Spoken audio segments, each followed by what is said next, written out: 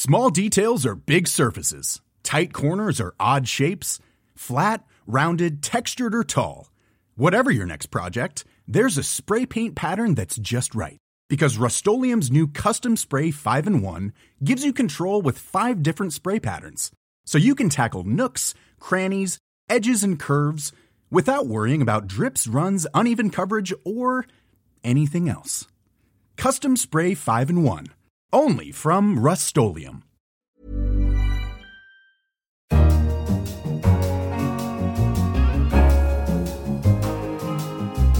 Hello, I'm Simon Long, The Economist's finance editor, and you're listening to a special edition of Money Talks, where we've done some summer stock taking and look back over some of our most popular items of the year so far. And in case we've missed anything, please let us know. You can find us on Twitter @Economist Radio or email us at radio@economist.com. Technology leaders have been calling on the United Nations to ban the development and use of killer robots. Back in April, we had a cautionary tale of our own. We discussed a working paper which concluded that between 1990 and 2007, each industrial robot added per 1,000 workers reduced employment in the US by nearly 6 workers. Industrial robots are most commonly used in the car industry. Our Free Exchange columnist in Washington, Ryan Avent, discussed this age-old problem with Philip Coggan. I think the difficult question, and this was also an issue in the 19th century, is how good a job are we going to be able to do preparing the workers who are displaced by robots to take the new employment opportunities that are created. And so in the Industrial Revolution, we were pretty effective in moving people to the cities where new jobs were being created, in giving them education to help them fill those new jobs, and in smoothing the adjustment in that way. And even so, it was still a difficult adjustment, and that's why the Luddites were smashing their machines. I think it's going to be a lot harder now to do all those things. A lot of the cities where the jobs are being created are very expensive, and so people don't want to move there. And then also, as someone who's been displaced from a manufacturing line can't really go and necessarily get a degree in computer engineering in order to program the new robots. So there are going to be a lot of challenges, and in some ways I think it's going to be much harder this time.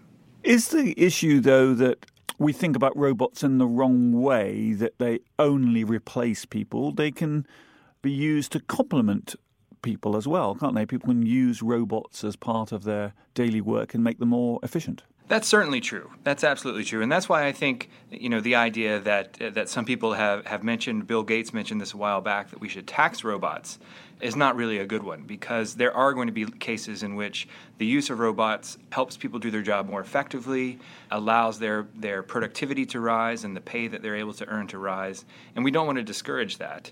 So it's a question of sort of, how much of the sort of complementary sort of work are you getting, and how much substitution is there going to be? And I think, the concern is that as artificial intelligence improves, as the dexterity of these robots improves, that the scope for substitution is much greater than it's ever been in the past.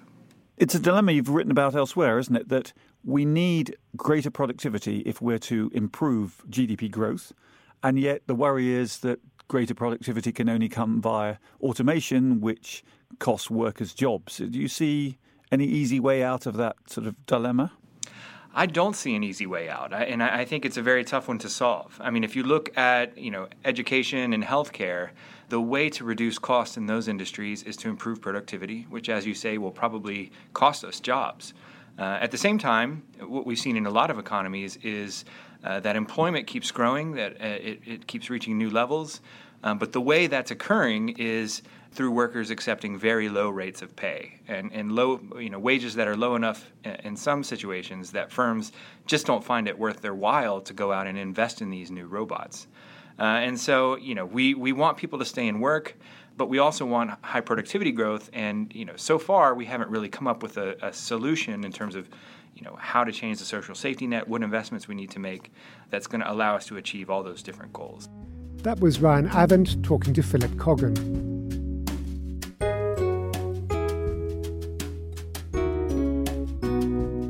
Now, onto a segment recorded in February on what we called Clean Energy's Dirty Secret, asking why renewables like wind and solar power are putting the global electricity market into something of a crisis. Here's Henry Tricks, our energy and commodities editor, on the downsides of cleaner technology. It certainly is getting cheaper. In the course of the last year or so, we've seen some spectacular results from auctions in which wind power in the North Sea or solar power in Latin America is actually cheaper than the fossil fuel equivalent. So in other words, it's cheaper for a government, for example, to install a solar power facility than it is to establish a gas-fired power plant. That's been one of the exciting developments, if you like, in the renewable energy industry over the last year. The trouble is that all this power, especially in the developed world, especially in the rich world, is the result of subsidies. So we set out, the rich world, about 10 or 15 years ago, set out to promote renewable energy, to use subsidies to bring down costs because they wanted to decarbonise the electricity system. And that was a thoroughly good thing to have done. But those subsidies have had various effects. They've pushed up electricity bills in certain countries like Germany, which has been on the forefront of this. And so that causes some resentment on the part of bill payers. But more to the point, a little bit of renewables carries a very heavy punch. In fact, we sort of say that clean energy has its own dirty secrets. And that is basically that those investments, this rollout of renewable energy, has a big impact on global power markets. And it sort of disincentivizes investments, not just in fossil fuel plants and whatever, but in renewables itself. So it's not very self-sustaining without subsidies. And I suppose you still need those old traditional forms of sources of power, fossil fuels and so on, because the wind doesn't always blow and the sun doesn't always shine, least of all here in London. Yes, that's exactly right, which is why one of the strange paradoxes of this sort of clean energy transition is that these subsidies now are not just supporting renewable energy, they're also being used to support fossil fuel energy as well. The fossil fuel plants can't really make it on their own because renewable energy is generating power all the time that the wind is blowing, for example. But on those moments when the wind dies down, they need a coal-fired power station or a combined cycle gas turbine to fire up very quickly. And in order to make it economically feasible for them to do that, the government has to keep on supporting them. So it's still a work in progress. Governments need to keep thinking about the way we talk about electricity, price it, and regulate it. On now to what may be the most unusual company in the world. Is it a bookshop, a computer server, or a film producer? Well, it's Amazon. How did it become the fifth most valuable company in the world? Here's The Economist's consumer and retail correspondent, Charlotte Howard. One of the things that's really interesting about the way that Amazon makes its investments is some of its most important projects begin by serving an existing well-established business. So Amazon, as people know, began as an online bookseller. A few years later, it said that other types of sellers could use its platforms to market their own goods. So it became a platform for other companies to sell goods as well. Amazon then charges those companies a fee, and those new sellers become a different kind of customer. And Amazon has done this again and again with web services. It invested in computing to support its e-commerce business. Then it let other companies use that computing power, and it created a new source of revenue. As it's invested in warehouses, it lets other companies rent space within those warehouses, and fees from those other companies continues to grow. So you see this sort of cycle where Amazon invests in something that helps itself in the short term and then opens up that service to others and creates a new source of revenue, which gives it more cash to invest in additional services. And how much of Amazon's success, its personality, if you like, can be explained by that of Jeff Bezos, its founder? It is. So he has powerful deputies. Bezos has powerful deputies in the form of Jeff Wilke, who runs the e-commerce business, and Andrew Jassy, who runs Amazon Web Services. As a trio, they're all quite private, but Bezos has really been the person who has driven the company forward, of course, since its inception, and he continues to be very involved. And one of the things that's interesting about Amazon is that even as it seems to morph year after year as its services continue to expand, actually its mission has remained quite steady, and it's remained that Bezos laid out back when it was founded in the 1990s. And that is to be Earth's most customer-centric company, which seems to most impossibly vague, but it actually does describe what Amazon does quite well. That is, it invests in new ways to attract more and more customers and keep them. And its definition of customers continues to expand. Often it's its own best customer. As I said, it invests in services that serve its main business, and then it opens that service up to new customers in the form of other companies. So his mission actually has remained relatively steady, and it continues to carry the company forward.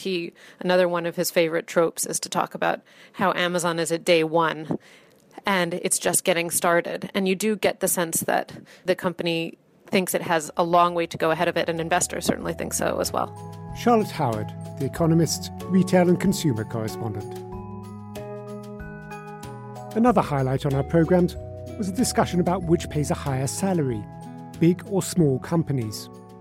Common wisdom says larger companies have more to fork out. And up until the 1980s, large firms did tend to pay more than the smaller ones. But that state of affairs has reversed itself since. Why? Nick Bloom, a professor in the Department of Economics at Stanford University, has been looking into it. It turns out what's called the large firm pay premium has collapsed. So it's fallen by about 2/3. So to give you some rough numbers, if you went from a firm with about 100 employees to about 10,000 employees, your pay would have increased by about 50% in 1980, whereas now it's gone up by about 15%. So a big reduction of the pay premium for large firm employees. Well, what we see is in large firms, the people have really lost out, the people with middle and lower incomes. So within large firms, we've seen a big increase in inequality. So everyone's heard of the top end. These are the famous CEOs and CFOs who are making massive pay packets on Wall Street and the City of London and around the world. But what we also see is the middle and lower ranked employees are seeing their wages falling. And so, of course, there's a big gulf opening up. In our data, we see the top employees in 10,000 plus firms in the US have seen their wages go up by about 150% since 1980. And the bottom 10% has seen them fall by about 20%. So a huge gap has opened up, and that's far greater in large firms than in small firms. And the bottom end collapse is driven by this disappearance of the large firm wage premium. So, big firms seem to play an important role in explaining overall inequality. Nick Bloom also discussed what policymakers should do in response to his findings. This is a very hard thing to deal with because what's going on is market pressures and pressures that actually policymakers to some extent have pushed onto firms because all of the regulation to make managers more responsive to shareholders and do the best interest of shareholders has actually meant that they've looked for cost savings, and cost savings has meant cut wages. So, the way to get around it is try and help people whose wages are low to earn more by improvement in education. But, the best single solution is training for people in the labor force now and improving education. What we want to avoid is, large shares of the workforce having left school at, say, 16 that really struggle to earn more than, minimum wage. Professor Nick Bloom. In January, we spoke to Kenneth Rogoff, an economist at Harvard University and a former chief economist at the IMF, about the curse of cash. In his latest book, he argues that we should reduce our dependency on cash. But why does he argue that we should not get rid of it altogether? Well, I think there are fundamental points like privacy, when you have weather-related problems and you have power outages, which we're very familiar with in the Northeast United States, and other kinds of problems. I think we actually need a physical currency forever. Even when there's a digital central bank currency, we're going to want to have a physical currency. Now, the day may come when even that is not private, when they're taking your photo as you're making the purchase. I explain in the book how the day is likely going to come when cash registers can instantly read serial numbers. They can match it up to your photo. You can tell the story in other ways. But I think we want to preserve having a physical currency.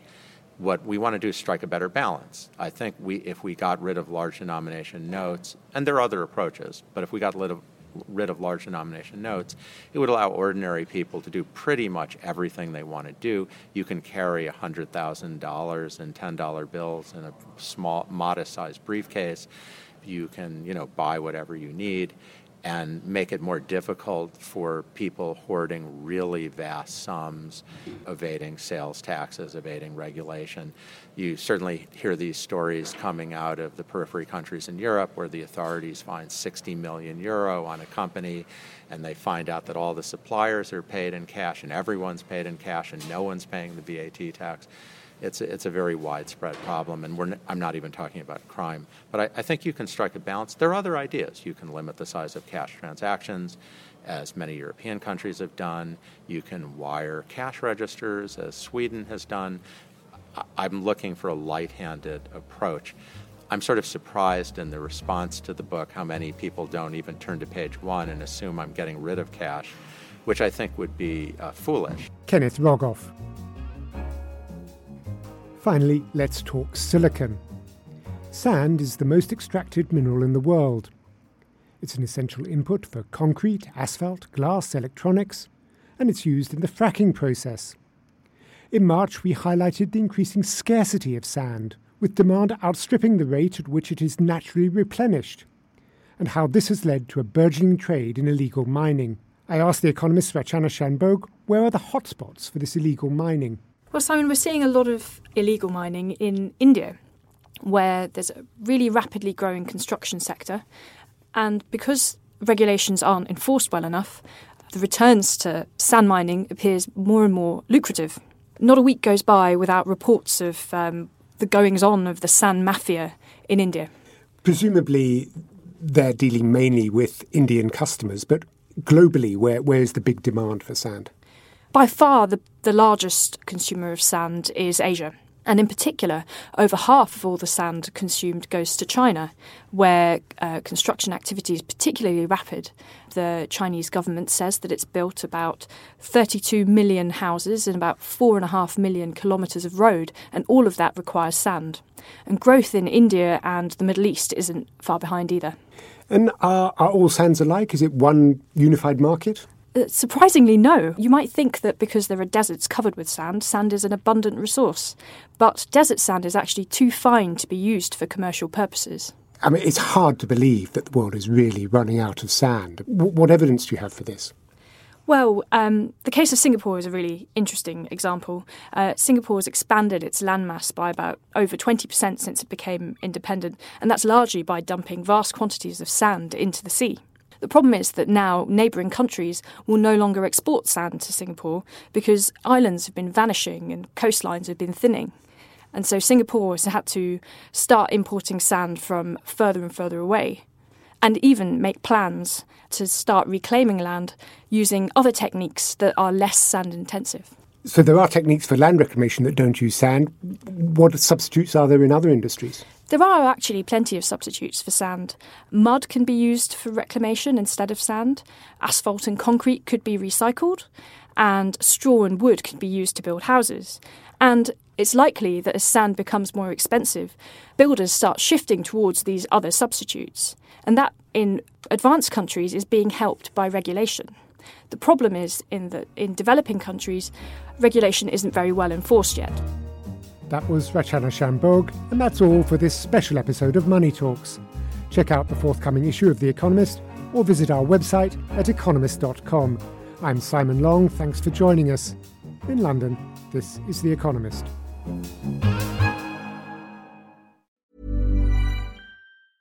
Small details are big surfaces. Tight corners are odd shapes. Flat, rounded, textured, or tall. Whatever your next project, there's a spray paint pattern that's just right. Because Rust-Oleum's new Custom Spray 5-in-1 gives you control with 5 different spray patterns.